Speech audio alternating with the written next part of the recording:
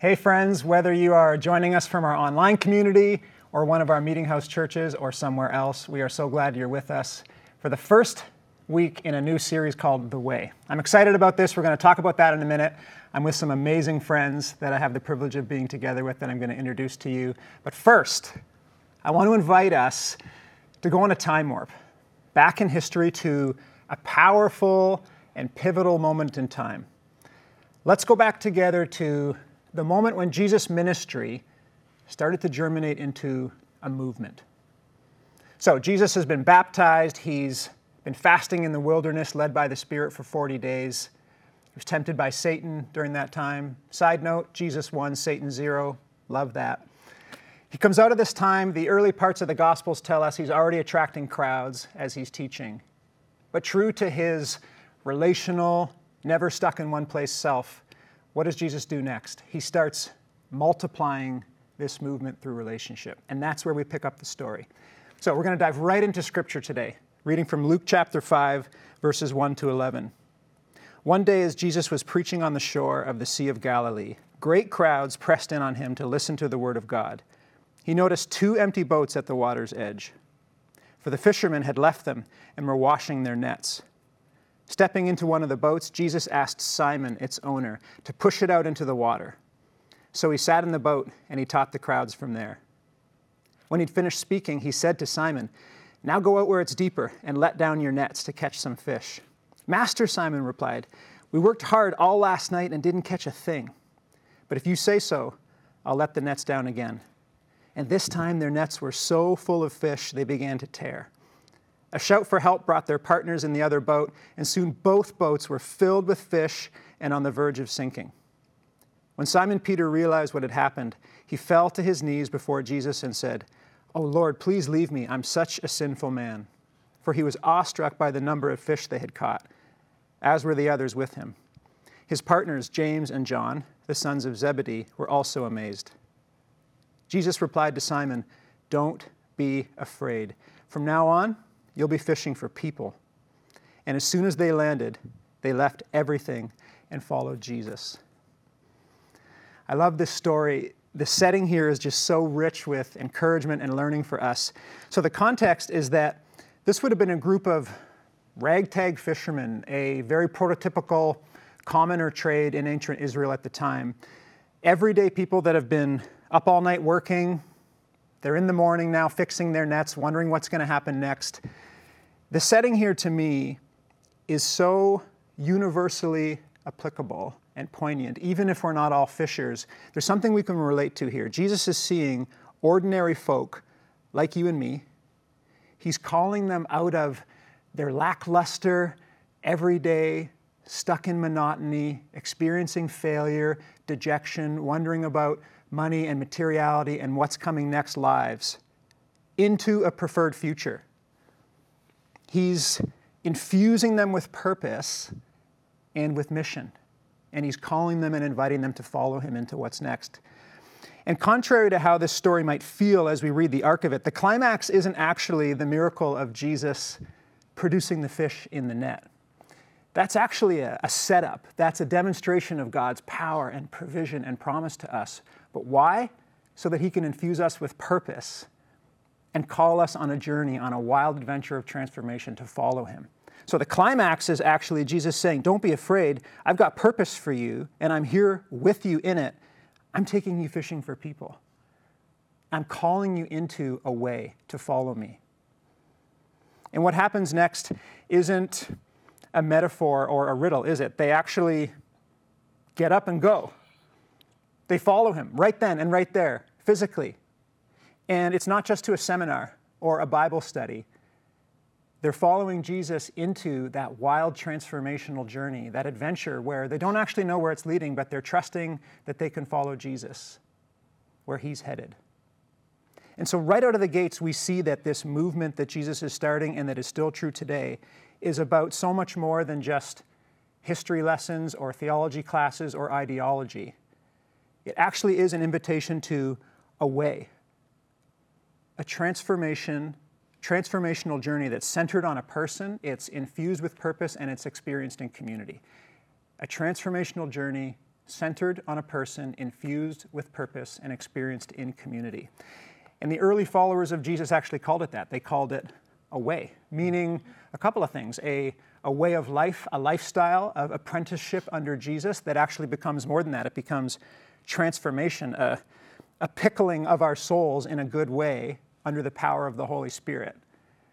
But it's also a way in that it's a route, a destination. It's going somewhere, or in this case, towards someone, towards Jesus. And what we see in this opening scene of the movement, the framework that Jesus is putting in place, the encouragement for us is that that's just as true today as it was then. Jesus is a God who sees us. He meets us where we're at in our everyday lives. The boredom, the frustration, the anxiety, the stuckness, the joy, the celebration, the hope, all of it. He meets us right there. He reminds us of His abundance, His provision, His power, His promise. He tells us not to be afraid because, frankly, He knows that it can be scary. And then what does He do? He infuses us with purpose and meaning and invites us to follow on a wild journey of transformation. So these truths are true for us individually, but they're also true for us together. Throughout the New Testament, this word ecclesia in Greek is used to symbolize and to represent a gathering of people that are coming together with a purpose. And we translate that into the word church. We are a gathering of people, not just an institution or a building. We are a gathering of people together around Jesus with a purpose. And these truths apply to us at that level as well. And we've spent some time over the last year, if you've been journeying with us, you know this, listening to the Holy Spirit together to identify what is our Jesus way forward. There's only one Jesus way, but what does it look like for us here and now at our moment in time where we are in the world?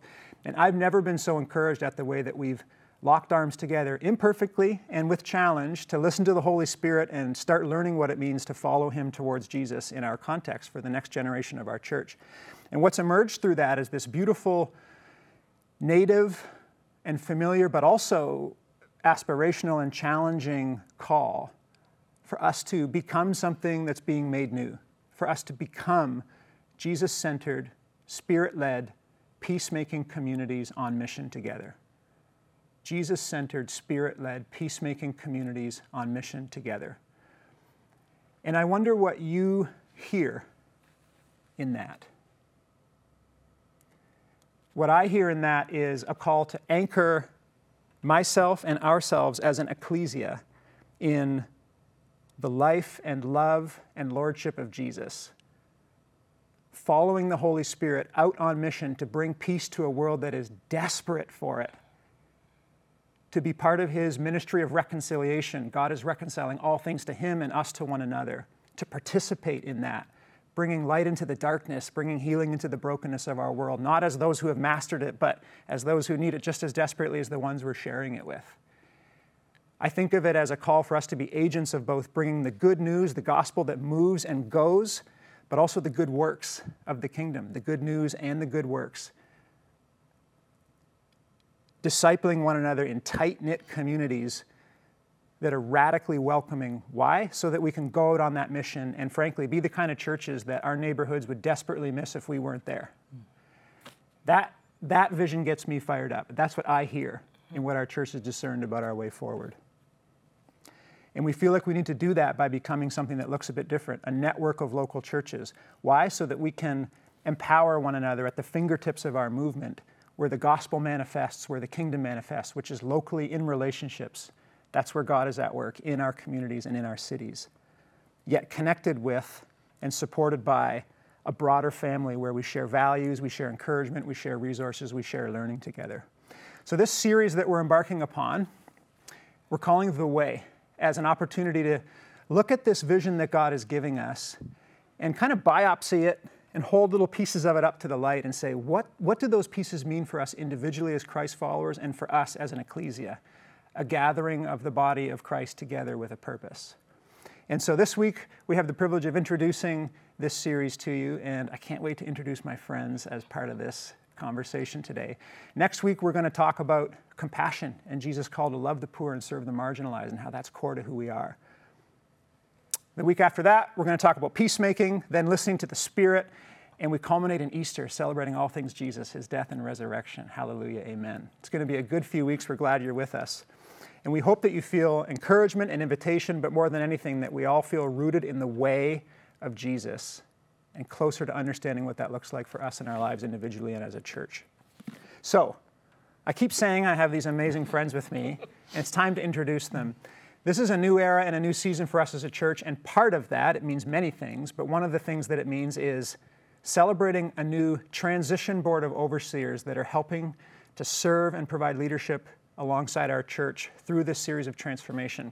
Tanya Blenkarn from our Parry Sound Church community is our new transition board chair, which is such a privilege to work with you, Tanya. And Brent Babcock, who I've known for many years, is our vice chair. We thought this would be a great opportunity for you to get to know a couple of the people that are serving sacrificially in these roles in our community. So I'm really thrilled to be here with you both. Welcome. Thank you. It's a privilege, indeed. So let's get to know you a little bit. We were just talking about how Jesus calls us from our everyday lives into his story. I'd love for both of you just to share a little bit about your story. How did you end up here? And what do you see your role being and the role of this transition board in the season that we're in as a church? So why don't we start with you, Tanya? Sure, thank you. So my name's Tanya, as Matt said, and I'm from the Meeting House Parry Sound, so shout out Parry Sound. My husband and I actually live about 30 minutes north of Parry Sound in a small community called Point of Arrel, and we've made that place home for, 28 years, roughly. Our community, our church, became a meeting house site in 2009. And at that time, I was pretty active in our business and really consumed with what life looked like there. And I felt Jesus really pushing me and nudging me to get involved in this new thing that was the meeting house, but wasn't sure where the time was going to be for that. Lo and behold, I found myself on staff as KidMax coordinator, and that was a surprise and awesome, and was helping to also set up a new ministry for youth leadership development, which was just an incredible gift to me, but to our community as well, and it really bound us together, and it was awesome. It was so fabulous. And during that time, it always was amazing to me at just how it was possible to find the capacity to be able to show up and do this. And honestly, every single day, every single Sunday, it was only because of the Holy Spirit. Anybody who's served in ministry knows that things can be a little bit chaotic at times, and you don't know what's going to be thrown at you, and yet it all works out. Wasn't smooth sailing every week? No, but yes, but no. So yeah, those years were fabulous, and we felt the Holy Spirit working deeply in our community during that time. And we were also bridging relationships outside of what we would have called our regular communities. So we are surrounded by 5 wonderful First Nations communities, and we also do church in a great place called The Hub with our Hub neighbors who are one of our not-for-profit communities in Parry Sound. And so we've got a great opportunity to connect and meet with all kinds of folks and share the good news of Jesus. As the years kind of progressed for me, though, for lots of reasons, I stayed committed and I stayed regular in my attendance to home church and participating, but I was no longer really engaged. I kind of moved back, got really focused on our business and launching our kids into adulthood, and things had really shifted for me, and I was doing good things. I was involved in boards that served child and youth mental health in our community and community economic development, but I wasn't using my gifts in our church in that same way. And there was definitely something missing. There was a disconnection, but I couldn't really put my finger on it. Last summer, our pastor, Amanda, asked me to have coffee with her, and I thought we were just getting together to reconnect, but actually she wanted to invite me to participate in the network development team. And that invitation really started the re-engagement process for me. At first, when she brought it up, I was a little surprised, and then also surprised that my reaction was so good. I was starting to feel curious about what this could mean and how I could learn more and how I could participate and what could be involved in this. And then as I met you and learned what this network development team was all about, and really your passion for really enabling our communities to be able to live out the gospel on the ground, in the grassroots, and that we weren't just looking at creating a structure, but that we were looking at a new way of doing church. I got so excited I needed to run through town and scream and yell, and I hadn't felt that way in years. I think I remember that conversation. Yeah. I think what's been funny for my husband in all of this is with every step, whether it's been the involvement with the network development team or then the opportunity to join the transition board, I've loved every moment of the learning and the time and the opportunity and the chance to be together and the cultivation and creation of what's coming next. And I honestly believe that energy and that invigoration in my life has to come from the Holy Spirit and has to come from the fact that I said yes to an invitation to re-engage. So that's how I found myself here. That's what stands out to me is you're on this journey and there's a milestone there. There's an inflection point where someone invited you to respond to a call. And kudos to you. You heeded that invitation and here you are today. Yeah. And it's a blessing to our church. How about you, Brent? How did your story bring you here?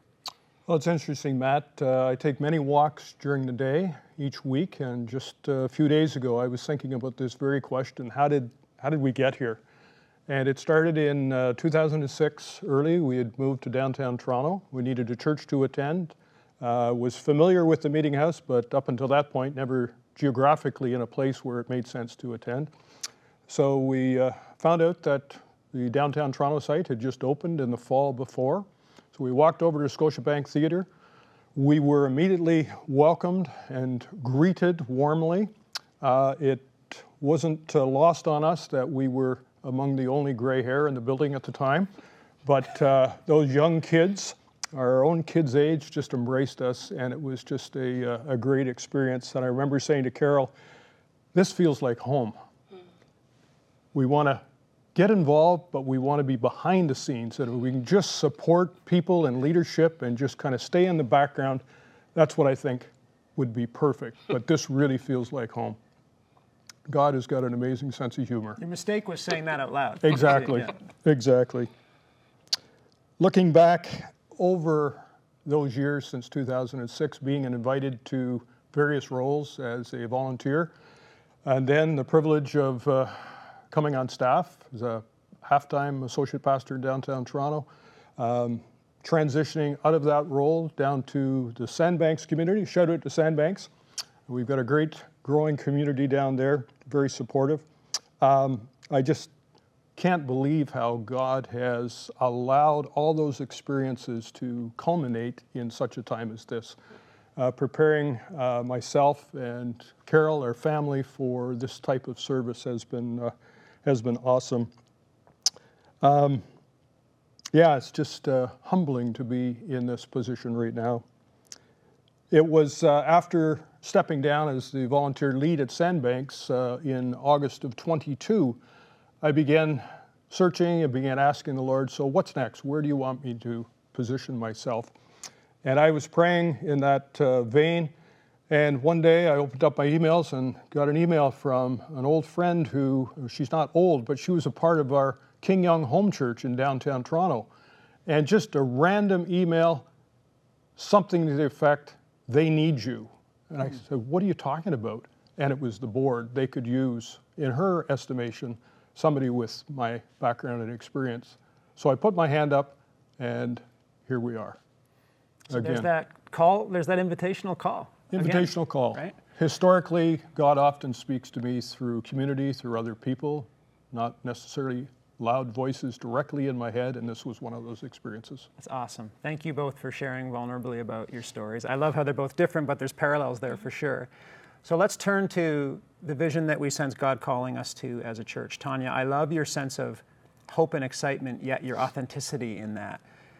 Share with us a little bit, what's on your heart? What resonates with you? What is it about the way forward that we sense Jesus calling us to that brings you hope? I think there's so many elements, honestly, but one is just the starting point within our communities. And I feel like the opportunity to share the gospel with our neighbors and to do that in a real way, and that is what this mission is really about. It's about empowering us to focus on being Jesus-centered first in all that we're doing, and that's the most important thing. But when I hear that whole way forward for us. It's really about, the part that made me most emotional was the peacemaking. And it's like I heard the words, and none of the other words jumped off the page right off the bat. They were important, absolutely. But when you said peacemaking, it struck this chord inside of me that it just rang true.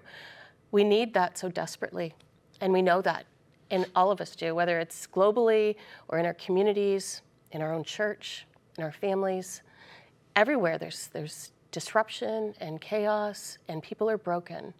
And the fact that we would love to be able to point to Jesus and peacemaking to be the whole rationale, that is who he was. He came to bring peace in everyone's life, to reconcile us back to God, that we could do that. We could show that. Not because we have it figured out. I don't have it figured out. In fact, ever since really focusing on this, I think about it every day. I think about it in every conversation. How could I be doing this better right now? And so it's highlighted for me in such a profound way how it weaves into our whole lives. And then together. So together is, anyone who knows me, I'm not a singular human, and everything that I love and is driven by is what we can do together, because I believe we're stronger in that way. I had a really good friend who lives in a neighboring community, Shawanaga First Nation. She's an elder there, and she once gave me braided sweetgrass. And she was telling me how important braids were to her in her story. And the reason was because the strength of that braid together is so many more times stronger than any strand of hair. And that a strand of hair is easily torn, broken, or lost. But a braid bound together could do anything. And so I think about, the Trinity, God, the Holy Spirit, Jesus. I think about our community. I think about us in that story. And I feel like we're a braid that's woven together, that we're going to be so much stronger because of it. Yeah, it's beautiful. Thank you. I love it. Brent, you've been around our church for a long time. It's hard, I think maybe especially as a Christian, not to get entrenched in our ways and our expectations of what it means to be part of a church community. You could have packed it up, headed home. You could have been disillusioned and taken a left turn. You didn't do that. Why? What is it that you sense that's different or refreshing or hopeful in the way that we're being called by Jesus right now in this moment? It's a great question, Matt. Let me start with a recent experience. We had the privilege of visiting our kids in Kitchener-Waterloo a few weeks ago, and we took the opportunity to stop in and visit the Kitchener-Waterloo site. So shout out to Kitchener-Waterloo. We walked into the school that Sunday morning, and we saw some friends that we had known from years past, an older couple like ourselves, who have been faithfully serving, and we hadn't seen them in many, many years. And there was nobody else coming in at the same time, so she took an opportunity to kind of share with us and what was on their heart, and just the agony of when things blew up a couple years ago, and seeing so many people just walk away, and they were discouraged and not sure what to do. So they went to the Lord in prayer and came back with a specific message that almost brought me to tears. And that message was, stay and pray. And that resounded so significantly with Carol and I as we were there, later chatting with Daryl and Max, who's on our overseers board from that site. It was just encouraging to see so much energy in that site, grasping this new vision. Daryl spoke locally that Sunday, a great message, and it was just a real encouragement. And that's what we've tried to do. We wanted to stay, we wanted to be a part of this. We see just a whole new level of transparency, a whole new level of engagement. Tanya, you mentioned the network development team, and just to see those number of people come together over 6-8 months from all of the different sites, all lay people coming together and reimagining what church could be. Just the opportunity to play a small part of this go forward with engaged, excited people, all wanting to follow the leading of the Holy Spirit.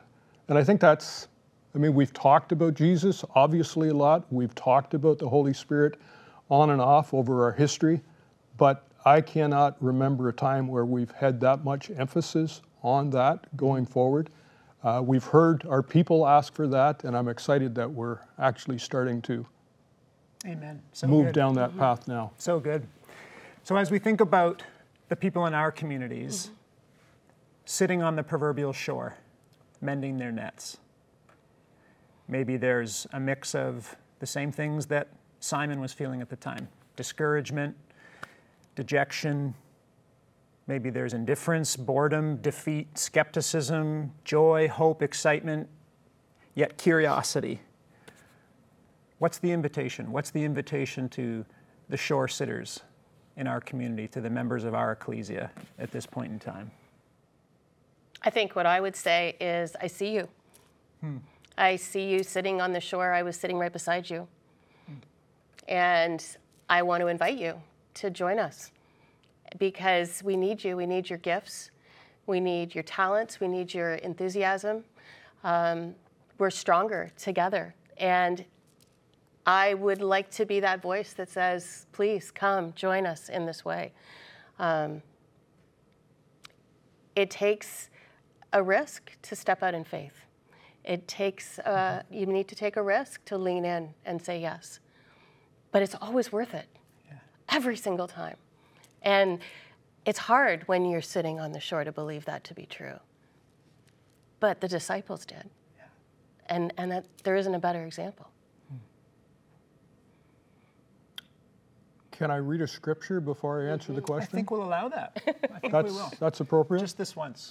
I want to read from Romans 12, verses 1 and 2 from the Message. And this was a theme that Nate Vosser, for those of you who remember Nate and myself when we were downtown Toronto years ago, you would remember that. This was a theme we had when we launched One Fall, and I think it's still valid today. It goes, so here's what I want you to do, God helping you. Take your everyday, ordinary life, your sleeping, eating, going to work, walking around life, and place it before God as an offering. Embracing what God does for you is the best thing you can do for Him. Don't become so well adjusted to your culture that you fit in without even thinking. Instead, fix your attention on God. You'll be changed from the inside out. Readily recognize what He wants from you and quickly respond to it. Unlike the culture around you, always dragging you down to its level of immaturity, God brings the best out of you, develops well-formed maturity in you. And I would say to those who have left, we miss you. We recognize without judgment that people have left for different reasons, and we just trust that they've plugged in and are ministering and benefiting the kingdom.